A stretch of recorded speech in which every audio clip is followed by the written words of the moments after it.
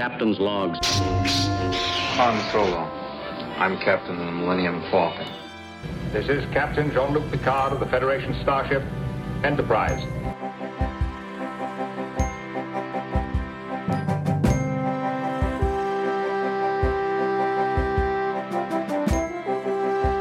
Priority 1 message from Starfleet coming in on secured channel. You're listening to Captain's Logs and Lightsabers, part of the Geek News Now podcast network. Welcome to episode 6 of Captain's Logs and Lightsabers. Chris and I are back this week with our regular format after our wonderful interview that we had with Landry Walker last time. If this is your first time tuning into our regular show, I'm going to go over the format very quickly with you. First of all, Chris and I have a brief discussion of any notable news stories that came out of both Star Trek and Star Wars from the past couple weeks, and then we have a featured discussion. This week's featured discussion was a bit of a daunting task. Chris and I were talking a couple episodes ago about the influence of Star Wars on Star Trek in the 1970s, and as a follow-up to that discussion, Chris and I are going to attempt to compare apples with oranges. We both watched Star Trek The Motion Picture and Star Wars Episode 4 A New Hope. And we're going to look for the similarities and differences between the two. But as he is with me each and every episode, I want you to welcome my excellent co-host, Chris. How have you been since we last chatted, Chris? I've been doing great, Jonathan. It's good to be here with you again. I've been really excited about this topic being kind of the sequel to what we did in our last regular episode. It's going to be very fun and very interesting comparing these two movies because it was not easy. No way. Right, yeah, you are absolutely right about that. So, yeah, we're going to give it our best effort, and we hope you guys like what we came up with. Absolutely. But first of all, we're going to talk about the news. Move the ship out of the asteroid field so that we can send a clear transmission. Captain, incoming message. Come closer, I have good news. Starting on the news here, our first news topic today is a brief follow-up to a story we covered a few episodes ago about the forthcoming documentary about Star Trek Voyager from the team behind the incredible Deep Space Nine doc, 455 Films. The filmmakers launched a crowdfunding campaign and have not only met their initial goal of $150,000, but they've far exceeded it. Can you believe that, Jonathan? More than $150,000. Yeah, that's absolutely incredible. I mean, to set a goal of $150,000 and now the amount of funding that they've received is almost $825,000. That's what, almost 600 times what they had initially set out for? Or yeah, it's incredible. Not 600 times, sorry, 600% of what they set out for. So because of these stretch goals that they've reached, the documentary will be at least 90 minutes instead of 60 minutes. And then the documentary will have a custom soundtrack composed for it, as well as feature the Voyager theme song that Jerry Goldsmith had composed back in its original run. They'll also feature more interviews from cast, crew, and others. And then here's my favorite stretch goal. If they're able to get from the $825 up to $900,000 in funding, they're going to be remastering all of the footage that they plan to show as part of the documentary in high definition. So they'll be able to take the standard definition masters of the Star Trek Voyager episodes that currently exist on streaming networks and remaster those scenes in HD. Only the scenes that they're planning to use. They're not going to remaster the whole series because that would cost a heck of a lot more than what they've raised. It sure would. Man. But I'm really excited about that. What do you think? Oh, I'm completely excited about it. Stoked. I think Voyager deserves to have this documentary about it. Those cast members put in a lot of hard work during those 7 years. They came up with an incredible series that really still stands the test of time up to this day. It'll be nice to see what the cast is currently up to and what some of their recollections are. What you're saying about the HD footage is really exciting because I did go to see What We Left Behind, the Deep Space Nine documentary, in theaters when they had that limited run. And they did remaster some footage from Deep Space Nine in HD, and it was incredible. Just stunning. And so if they're able to do with the Voyager HD what they did with the Deep Space Nine HD, we're in for a real treat. I think it's going to be worth it, and it's just going to be incredible. I just wish I had the money now to help contribute to the project. I don't have any money right now to send and to contribute, but to everybody who did, thank goodness for all those fans, because we got something really great coming.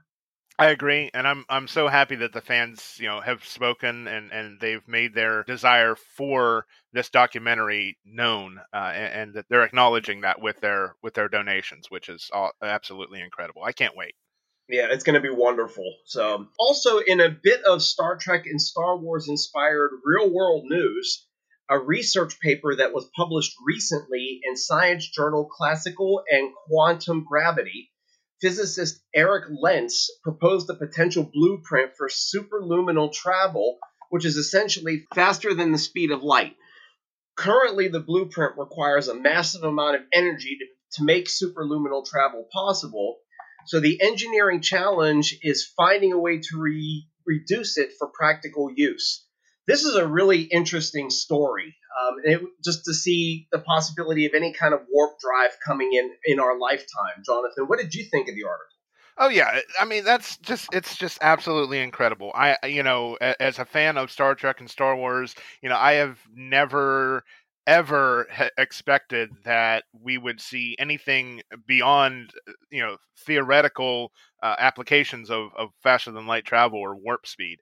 It's just to know that there's still a possibility that while you and I are alive, that a warp engine or superluminal engine can be a reality, and that physicist has found a way to essentially to beat Einstein's constant, which for years and years physicists thought that that faster than light travel wasn't possible because of Einstein's constant. This is absolutely amazing, and it's kind of interesting that as of now we're almost exactly 42 years away from Star Trek's first contact day, and that that really there might be a possibility of such a thing happening by then. I remember our conversation last episode with Landry, how he said that Star Trek has always been about our society, our world, just in the future, and the fact that that this is possible now, it's mind-blowing. Yeah, it's amazing how fast technology from nowadays is just catching up to what Star Trek created. I mean, we're past stuff the original series actually was showing, and even like with the Next Generation at this point, it's just unreal how much that tech has become the norm in today's society. With medical scanners and view screens, and now we can Skype and talk over the computer screens, like with the view screens. Mm-hmm. The cell phones are communicators. It's just amazing how much that has been predicted. Too bad we don't have anything like lightsabers yet. That would be really cool. That would be interesting tech to see there and see how that would get used in today's society. But it's great, and I think it's wonderful. I'd love to see us go to the next star within our lifetime.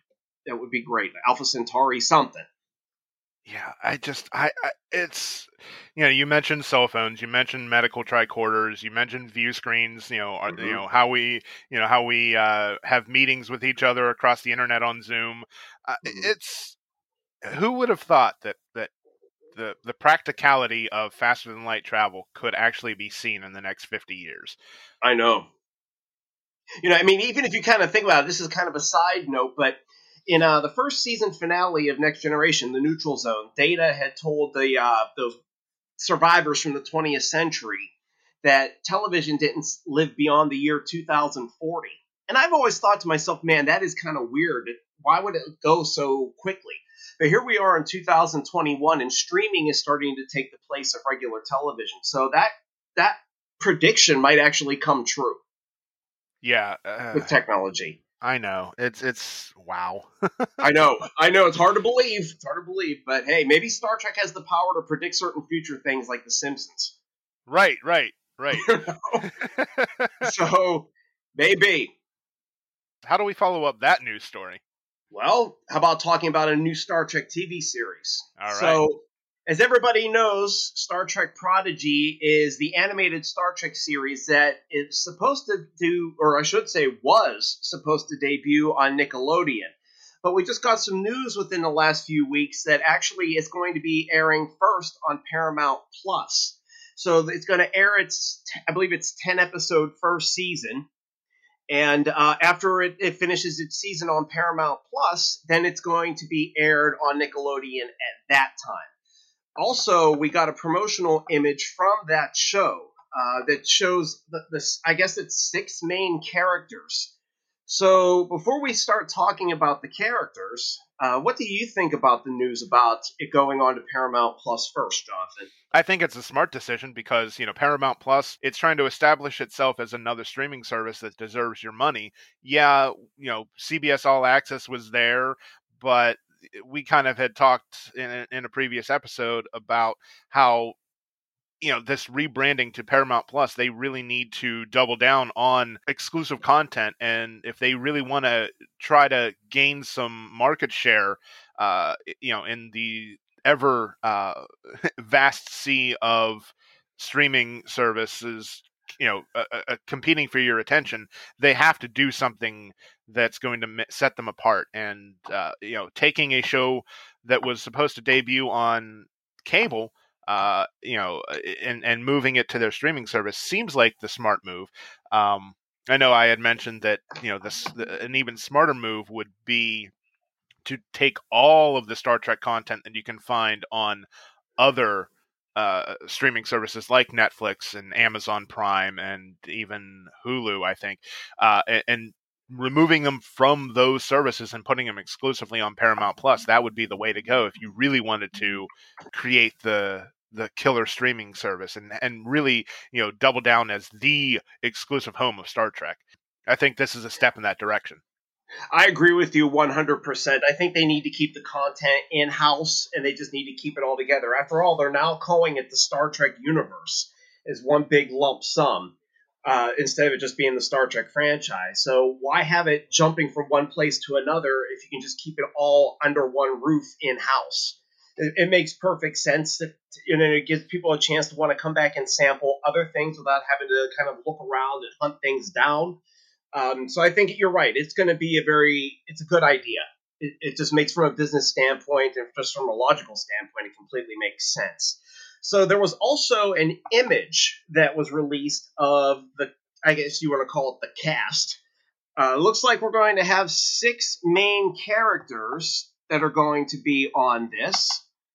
So I was very surprised by seeing this picture when I first saw it. It doesn't look like we've got any human characters.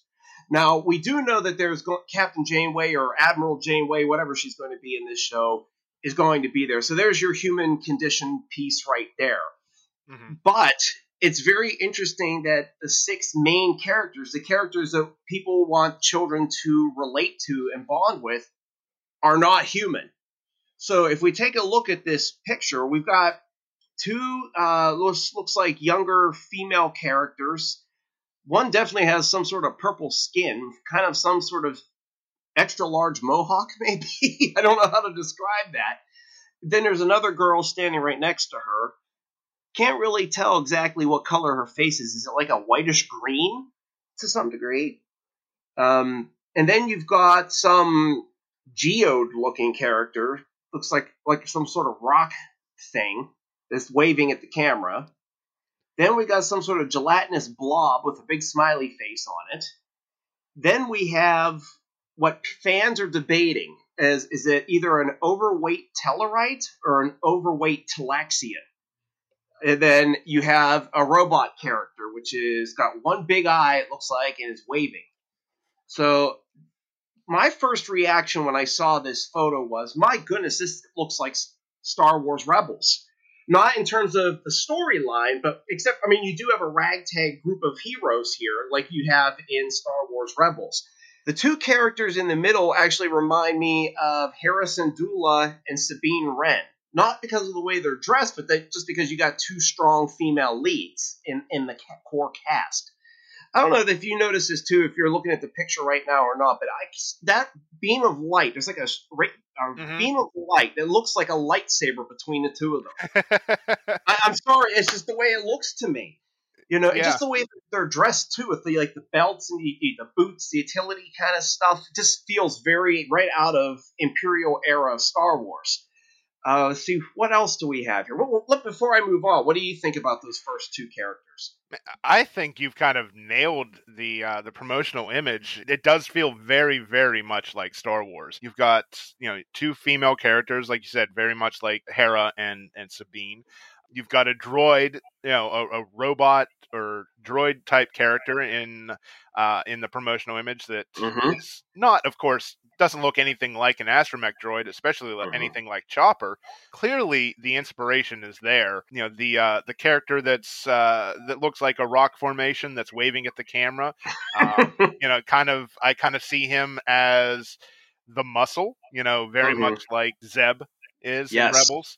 And as far as the gelatinous character and then the overweight short character, I don't know what to make of those because I don't see where those are inspired by anything directly out of Star Wars Rebels. But sure, it's a, like you said, it's a ragtag bunch. I think you've hit the nail right on the head there, Chris, with the comparisons, and hopefully it still feels like Star Trek while bringing a little bit more fun and levity to the Star Trek universe, like what Star Wars does with its animated projects. Sure, absolutely. Yeah, you and I were talking before show about the human characters. The big thing about Star Trek is talking about the human condition, and this show has no humans in it, in at least the core cast, unless you want to count Janeway. But we've had Star Trek in the past that has talked about the human condition through its alien characters. We learned about what it means to be human through Spock, trying to learn what it's about to be human. We've learned about trying to become human, what that's like through Data, through Odo, through the Doctor on Voyager. On Enterprise, I'm not really sure who. Maybe through Dr. Phlox, because he just had a zest for life and just enjoyed life on Earth. The other thing that I heard that some people were complaining about online is for that rock formation creature.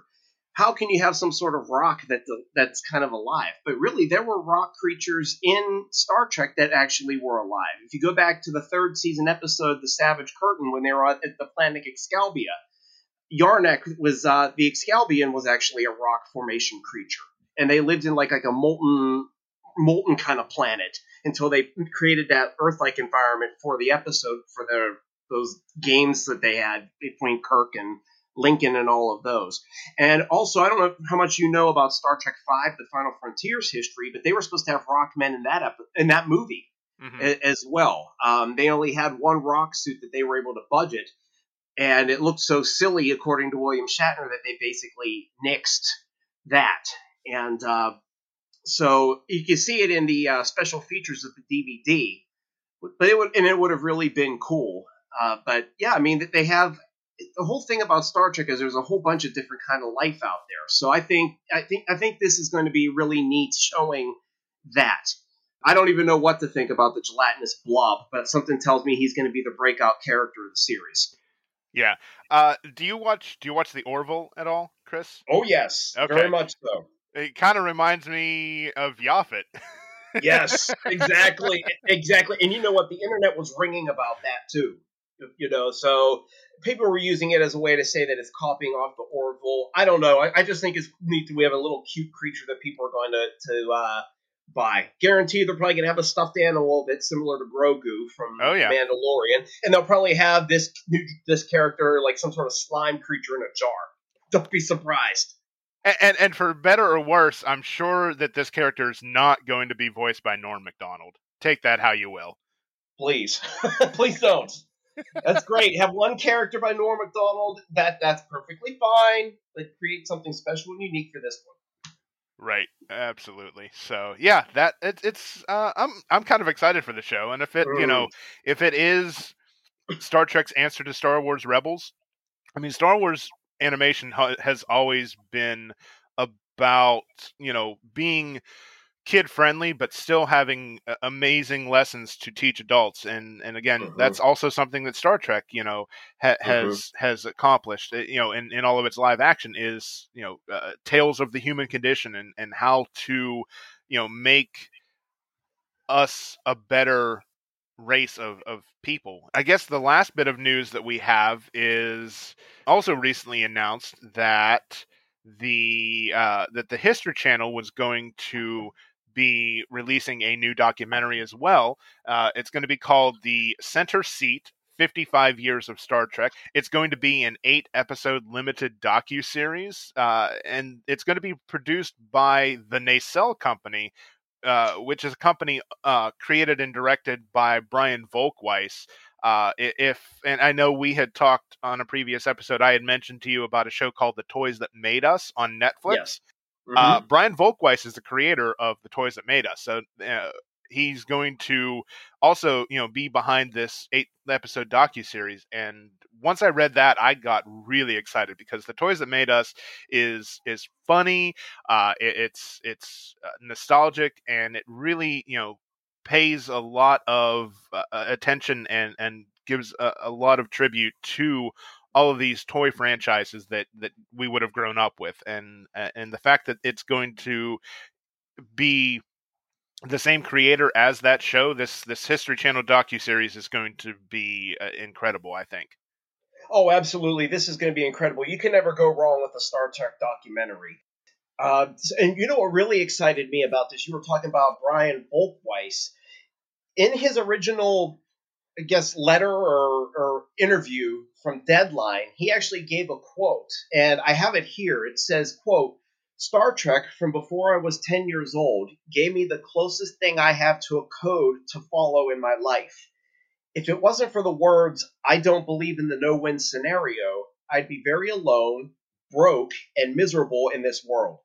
So to say this is a passion project would be a tremendous understatement," end quote. So it makes it even more exciting for me. You got somebody who's a big Star Trek fan, this has been a big part of his life, and he's actually going to, in producing this, so it's going to be a labor of love that comes from it. What else also excited me about it, and from our last episode that we did about the 70s, the era of Star Trek and Star Wars, they're going to actually be talking a lot about that era, which I'm super stoked about. He specifically said in the Deadline report that they're going to talk about the lesser-known areas of Star Trek's history, including the animated series and Phase 2. Now, the Phase 2 part is what I'm really excited about, because I've always had a fascination with that never-created TV show, which is partly why I love the motion picture so much. So he also talked about, he's going to talk a little bit about Lucille Ball, actually, and how she helped in the creation of Star Trek back in the 60s.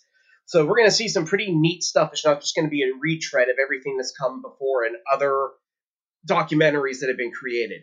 The one thing that I'm nervous about, and this is just a little minor nitpick, I don't know if you watched the 50-year documentary that History created 5 years ago. Did you see that? I did not, no. You did not? Okay, well, I bought it on DVD.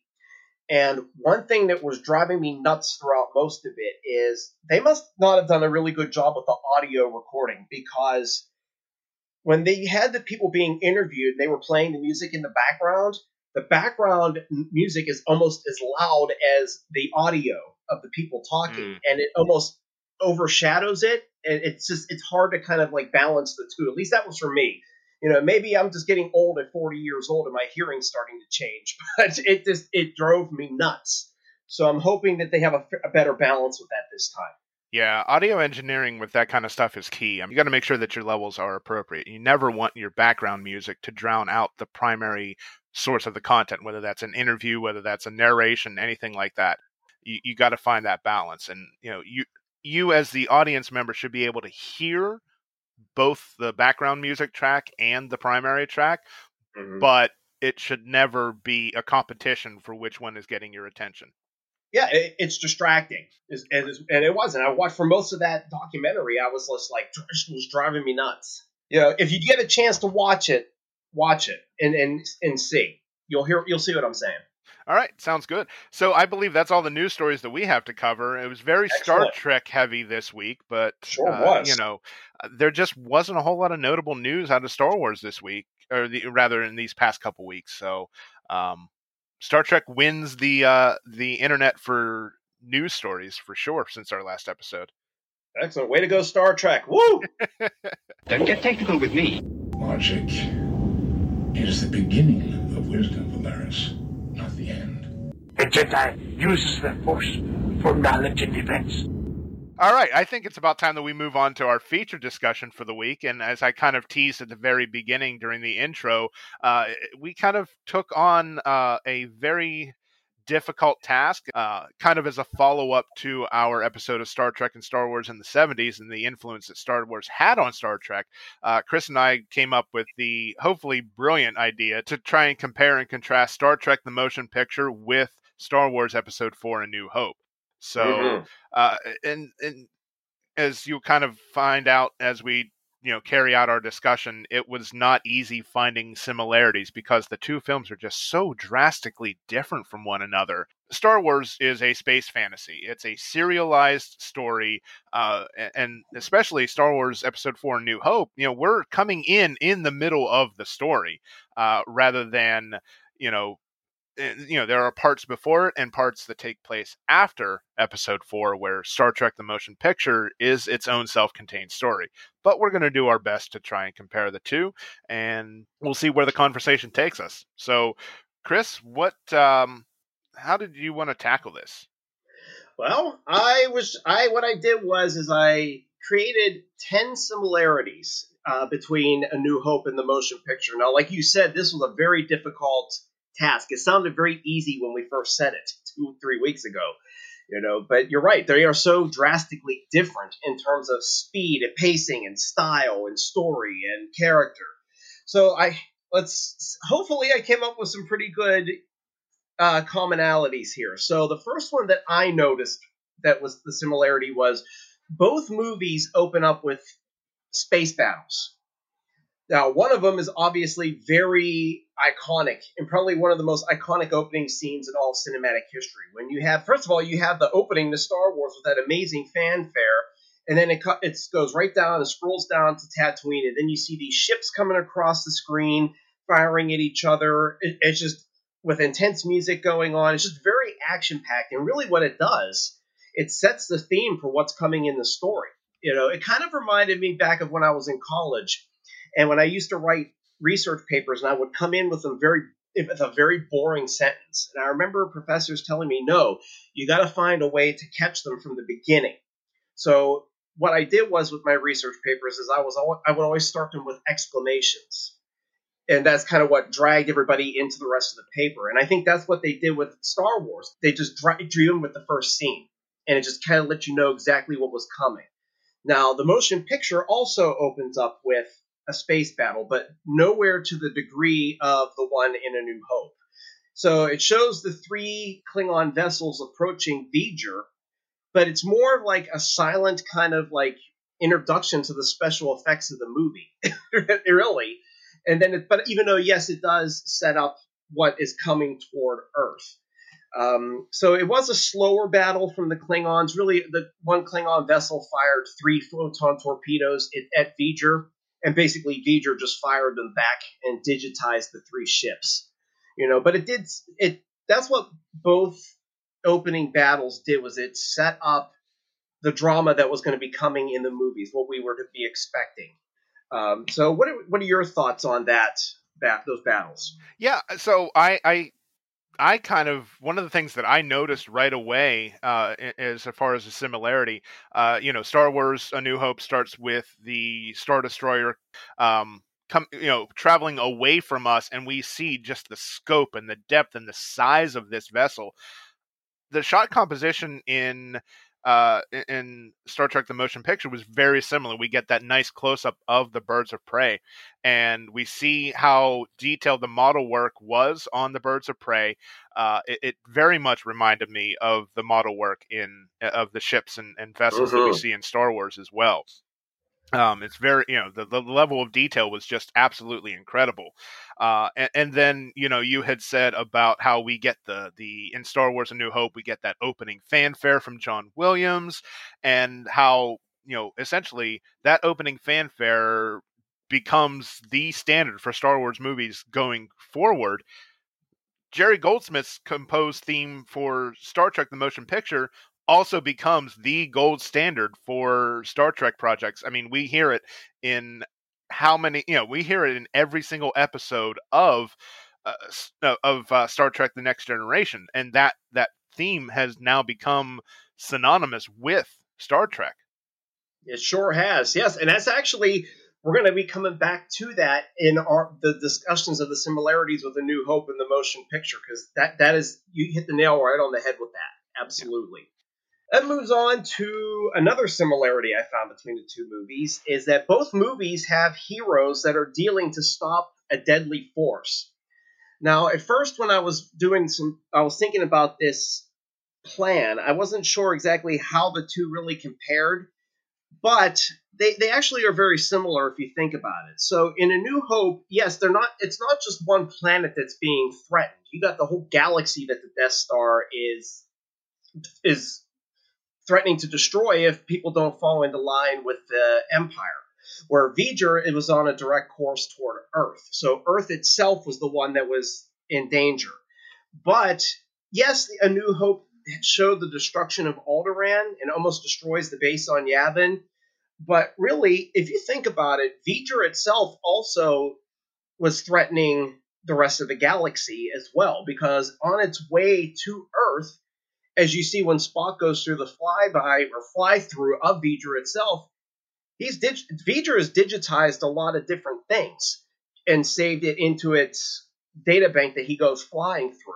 So a lot of different things have been destroyed or deleted based on V'Ger's journey. Heck, even Epsilon 9 was destroyed in that. So it wasn't just Earth itself. It was a whole bunch of different things that got threatened. And that's very similar to what is going on in A New Hope with the Death Star, in my opinion.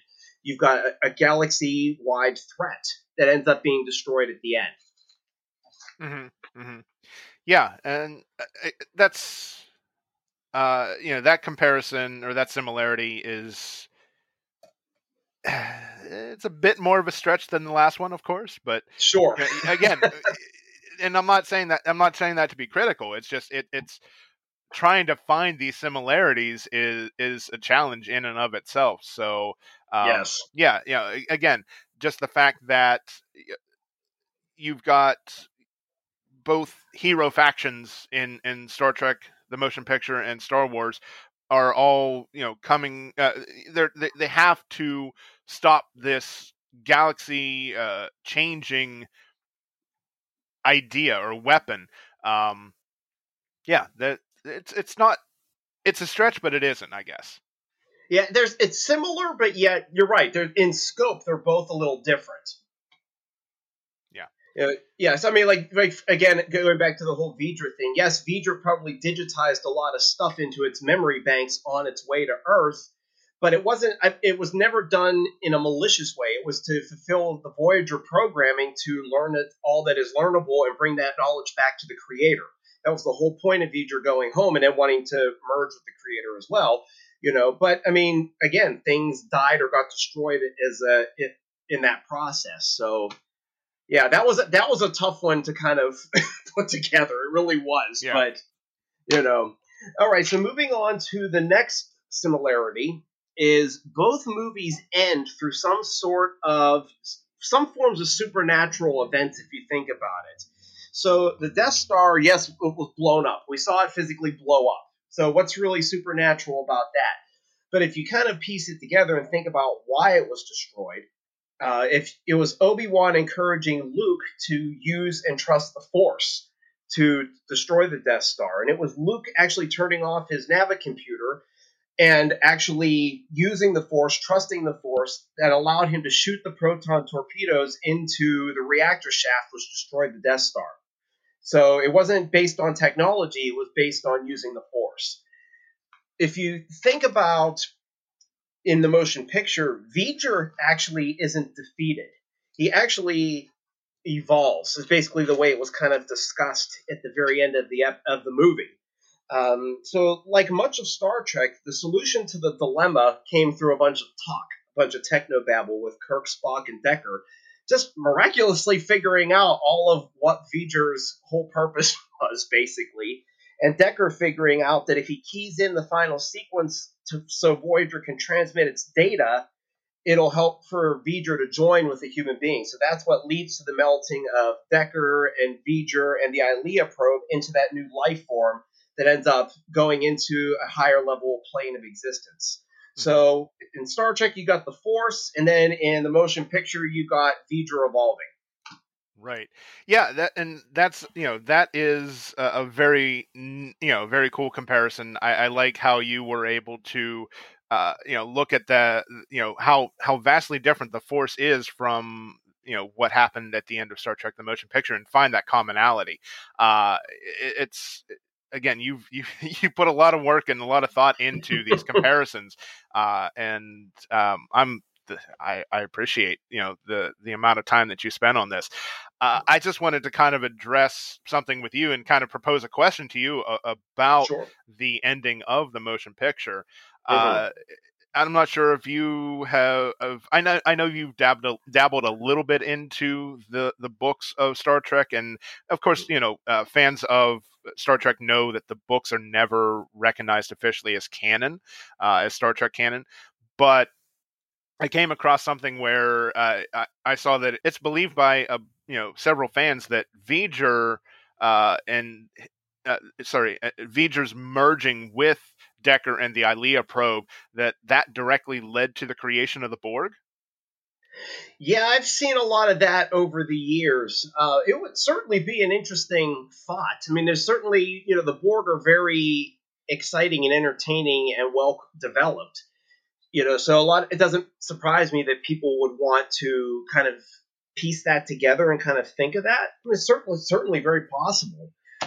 V'ger came from a planet of living machines, so right. Of course it's very possible. Right, and then Spock. I'm sorry. Right. Well, go ahead. Yeah, and then Spock, of course, has that line where he's talking to Kirk that any show of resistance would be futile, and of course, that's a very key line of dialogue from the Borg in their speech before they assimilate, is that resistance is futile. Right, exactly. Now, here's one in-canon reason why I would think that the Borg were not created by V'ger. Because if you know, the Borg cannot function without their organic components. That was said obviously in First Contact.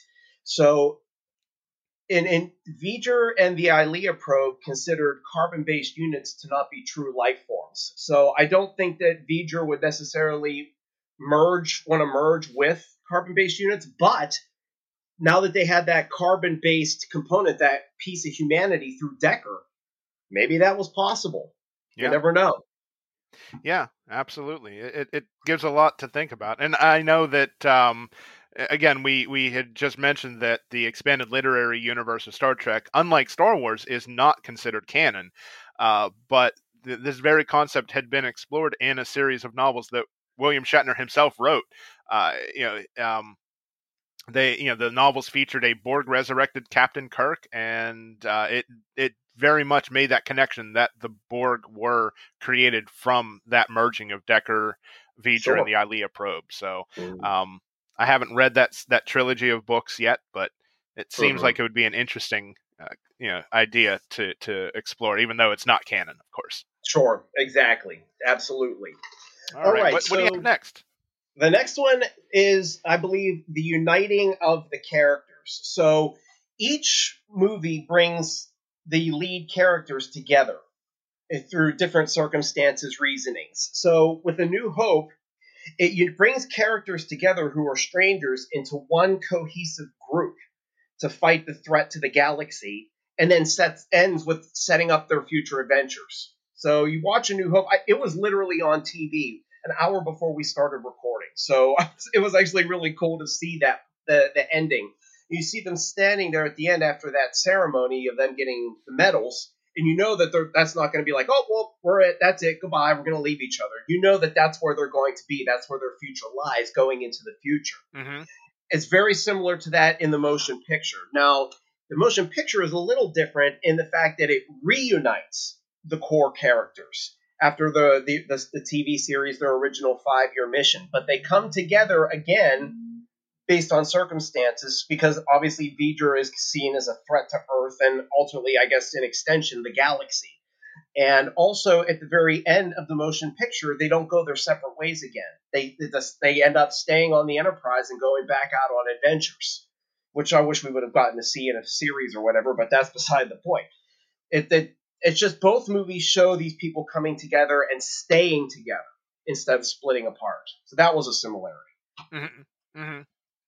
Yeah, absolutely. Where episode 4 tells the story of the group coming together, and then they would be together for years and years afterwards, throughout the fall of the Galactic Empire. They united to take down the Empire, and then eventually, as we find out in the sequel trilogy, they had eventually went their separate ways. Luke, after his failure with Ben Solo, he distances himself from Leia and Han, and then eventually Leia and Han grow apart. Obviously, Leia goes back to being a general in the Resistance, and Han goes back to his smuggling ways. It's kind of, it's essentially Star Trek the Motion Picture in reverse. Yes, it sure is, absolutely. And it's just fascinating the way each group comes together, because you're right.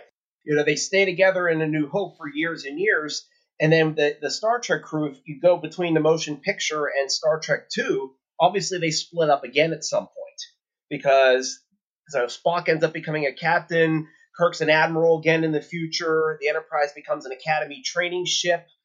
So yeah, it's you're right. That there it is how everything switched and reversed, and that's very fascinating. So yeah, so that was another similarity I came up with. The next one that I came up with is both movies seem to present some sort of psychic connections with the characters. So, for example, in A New Hope, we've already talked about the Force. We can't go and talk about Star Wars without the Force.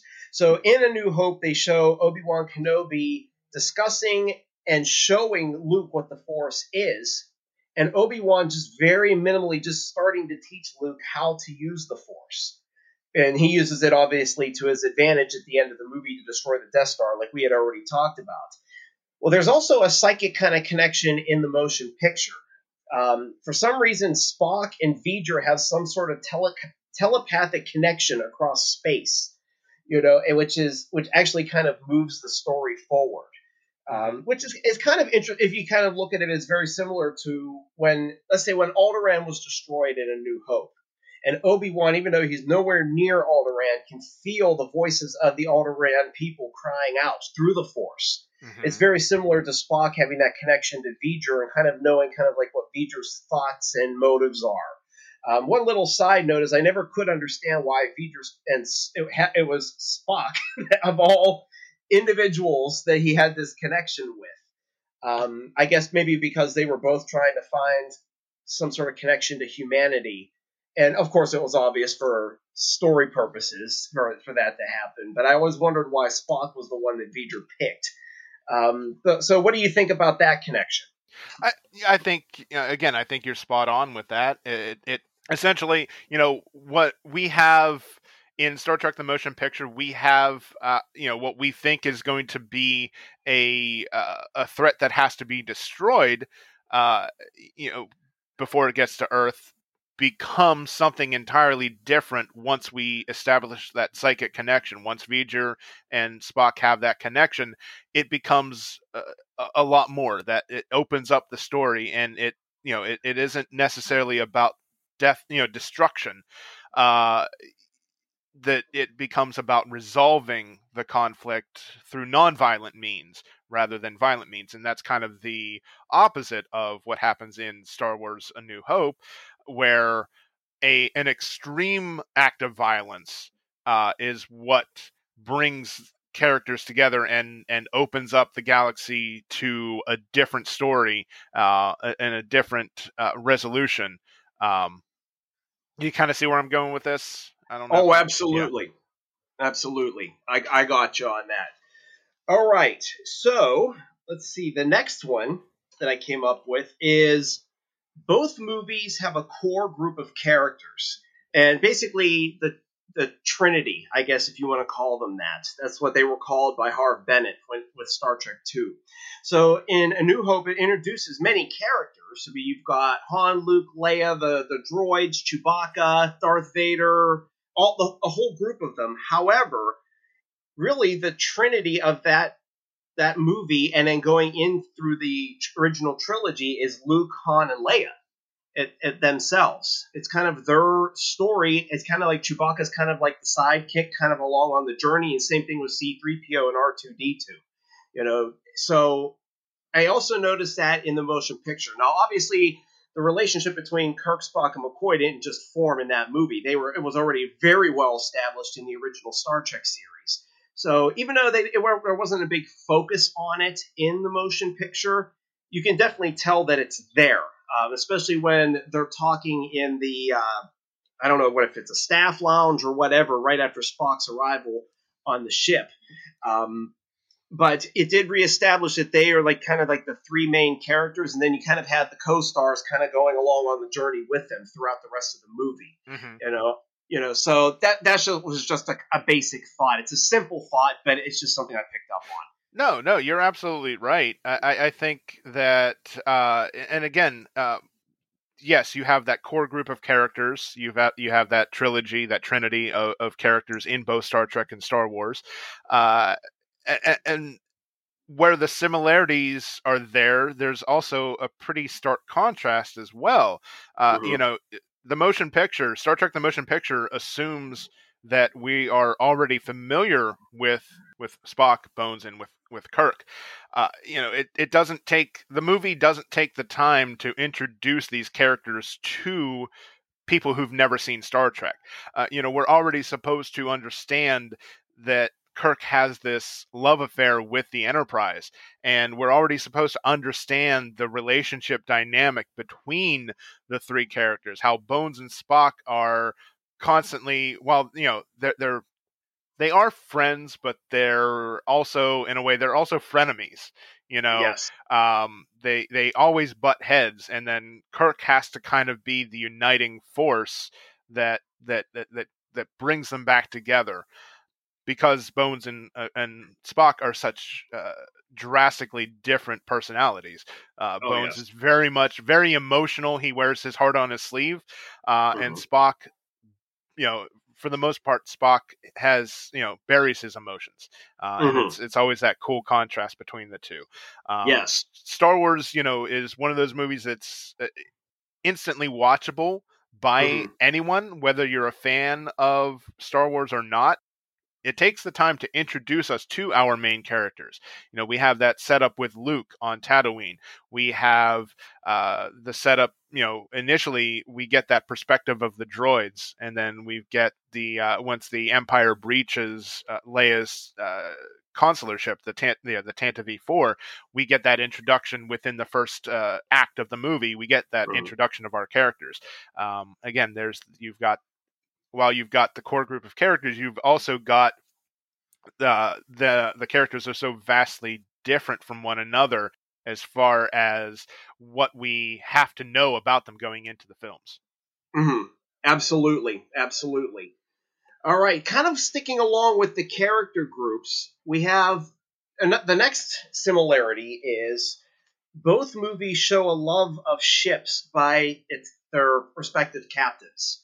So you can tell from the very get-go when Han talks about the Millennium Falcon that he's very, very proud of that ship.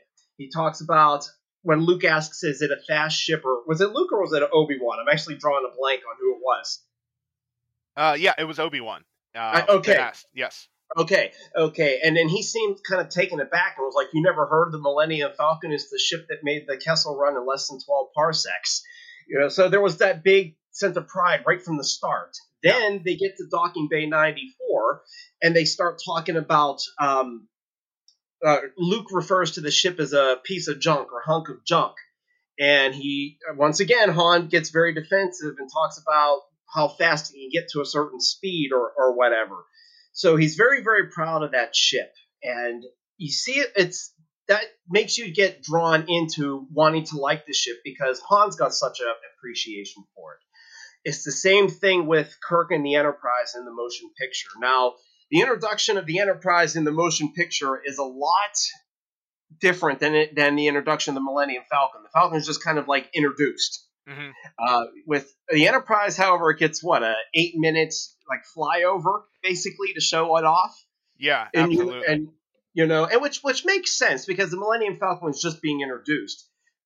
The Enterprise had 10 years of history with it, and it was completely refit and redesigned. So it was a great way to reintroduce the ship. A lot of people were bored by that scene, but I think it's wonderful, and I think it shows you, it sets up why Kirk goes to the lengths that he does to get his ship back in the movie. You know, especially the part where after the travel pod turns and faces the front of the ship, and they had that big fanfare or whatever from Jerry Goldsmith, and Kirk's like eyes are like wide, and it looks like he's on the verge of crying, basically. Mm-hmm. You know, just the love that you see for that ship at that moment, it's just incredible. And I think that's something similar from both movies, is that you see that love of the main ships in each one. Yeah, absolutely. And you're right. You're right on the money with, you know, while the scene, you know, the 8-minute introduction to the Enterprise is a bit long, you know, and I'm kind of in the camp where it was a little too long.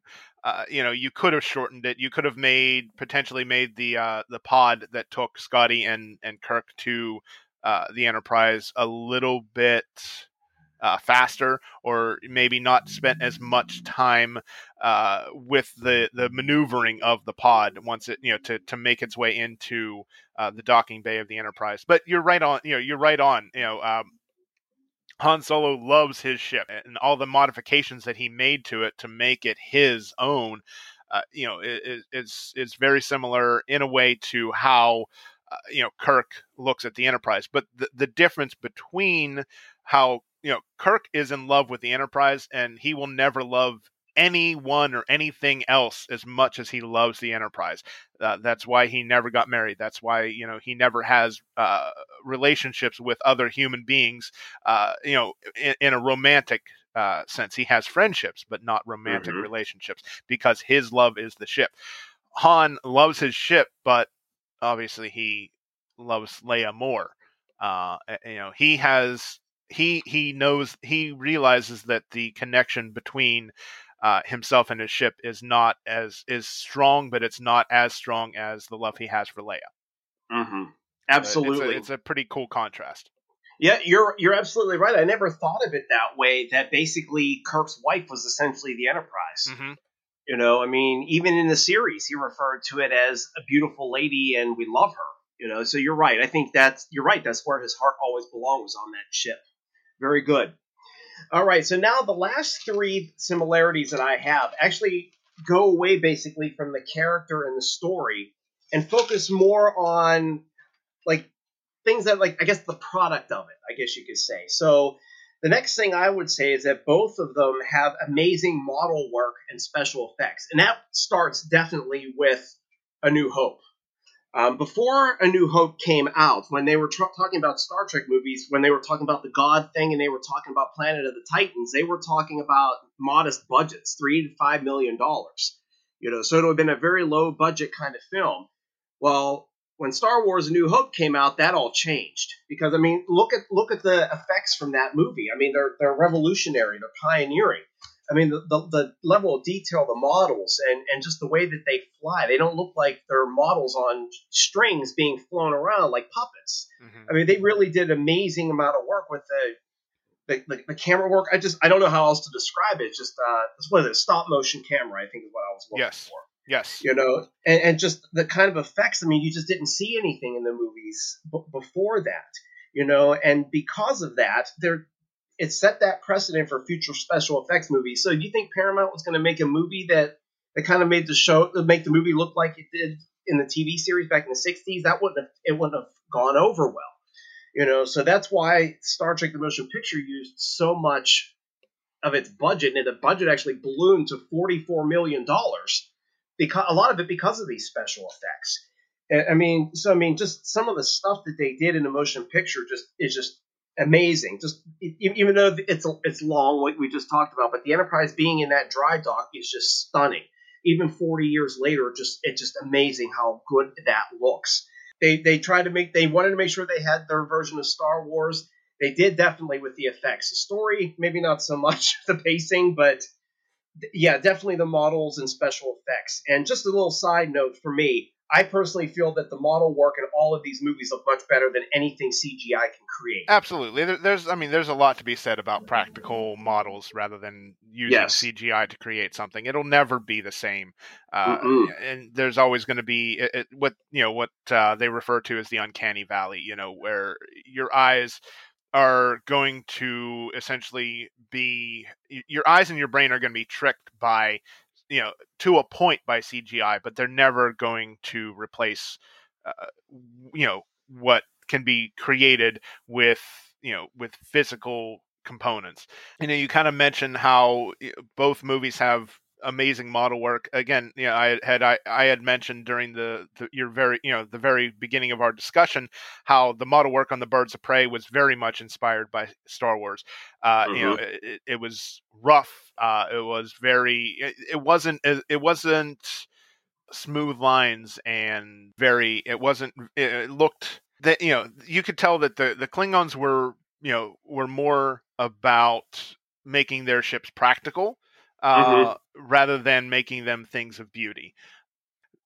How the Klingon Birds of Prey look, and then after that scene we're introduced to the Enterprise, and how you've got that stark contrast between the utilitarian look and feel of the Klingon Birds of Prey and how those ships are basically they're war machines. So they don't care about pretty lines and smooth surfaces like the Enterprise does.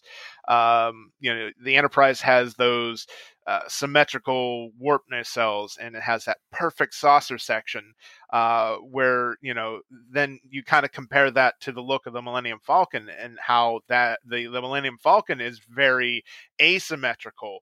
You've got the cockpit offset from the saucer section of the Millennium Falcon. You've got the radar dish on the Falcon that breaks those clean lines and provides that a huge contrast between the main ships of each respective movie.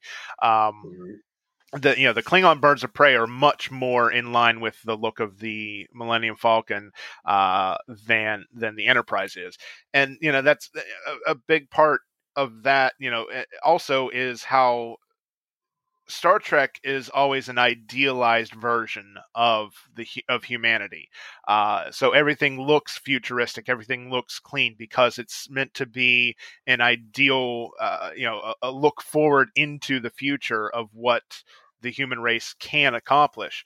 Where Star Wars, it takes place a long time ago in a galaxy far, far away. The Star Wars and its galaxy feels much more lived in, and in a way it's more vibrant than the motion picture. Right, absolutely. And and also you think about it with Star Wars, I mean, it's during a time of tyranny that's going on. So a lot of things are going to look jumbly and pieced together, because just they're scrapping by with getting whatever supplies they can get to fight against the Empire. So it fit that trilogy very well. Yeah, absolutely. Do you want to introduce our next similarity? Both movies have iconic soundtracks. So obviously John Williams created the soundtracks for A New Hope and basically for the whole Skywalker saga at this point. He created unique themes for many of the characters, for Luke, for Leia. Eventually they came on with the Empire had its Imperial March. And like I said earlier in our discussion here, the opening fanfare immediately draws viewers into the movie and establishes the pace. Well, the motion picture does something very similar. The music is a little bit maybe slower, a little more gentle than it is in A New Hope. But I mean, you do one thing that I think is really neat, and I used to hate it because I thought it was boring, was Ilya's theme. But I think what actually it does is it sets the love relationship between Decker and Ilya, but also kind of has like a feeling of like what the grandness of space is about, and kind of what the whole topic of the motion picture is about, that sense of wonder. As it said in one of the TV spots for the motion picture, I just had it in my head, now it disappeared. It will startle your senses, I think is what they said. Really, it does. It kind of makes you have like this kind of sense of wonder. And the Ilya theme is used in a lot of the trailers for the movie, especially the TV spots. So what about you? What do you think about the soundtracks? I think, again, like you said, they're both iconic in their own way. John Williams certainly has, and Jerry Goldsmith both have their main fanfare, their main theme that introduces the movie. But yeah, like you said, Ilia is really the only character in Star Trek: The Motion Picture that gets a dedicated theme. Mm-hmm. So yeah, you kind of, you have both movies that had their iconic themes that introduced the movie. But again, the similarities kind of end there. John Williams creates theme songs for so many of the characters. He has a theme for the Force. He has a theme for the Binary Sunsets on Tatooine, which again, eventually the Binary Sunset music becomes the Force theme. But at the time of Star Wars Episode 4, there were two different songs. One was the Force theme, and then Binary Sunsets. Again, that's just the evolution of things. But yeah, like in Star Trek: The Motion Picture, the only character that really gets a theme is Ilia. Both movies feature such good music, and it's just the way that they're used in each film is different. Exactly. And just as a side note with the motion picture real quick, you were talking earlier about how the motion picture theme is used for Next Generation. Well, it also introduces the Klingon Imperial, I guess if you want to call it the Imperial March, just the Klingon theme. So it established something very important, just like A New Hope establishes the themes that are going to continue on for the motion picture. So I wanted to make our list to have 10 similarities. This one I really stretched on, and you're probably going to laugh at me when I bring this stuff up, but here goes. So they both clearly look like they're products of the 1970s, specifically 1970 sci-fi. So if you look at the costumes in both Star Wars: A New Hope and in the motion picture, the colors are very muted. You got a lot of like whites or like light blues or grays, some tan kind of stuff. It's not really colorful and bubbly. Like, think about the Phantom Menace from 1999. Those had some really bright colors to them. And then as you move on into the movie franchise, and they move into those maroon-colored military-looking uniforms. I mean, the motion picture has some very flat, dull kind of colors, I guess you could kind of say. And so also I noticed that it's not so much in A New Hope, but in the motion picture, they have if you look at a lot of the 23rd century humans in like the tram station, look at some of the clothes that they're wearing. They're very like robe kind of, like very flowy, kind of minimalistic kind of stuff. Now you don't see a whole lot of that in A New Hope, but if you look at sci-fi that was depicted in the 1970s, Battlestar Galactica, Logan's Run, some other post-apocalyptic kind of movies. And then if you look at some of the projects that Gene Roddenberry created, I don't know if you're familiar with Genesis 2, Planet Earth, and Strange New Worlds.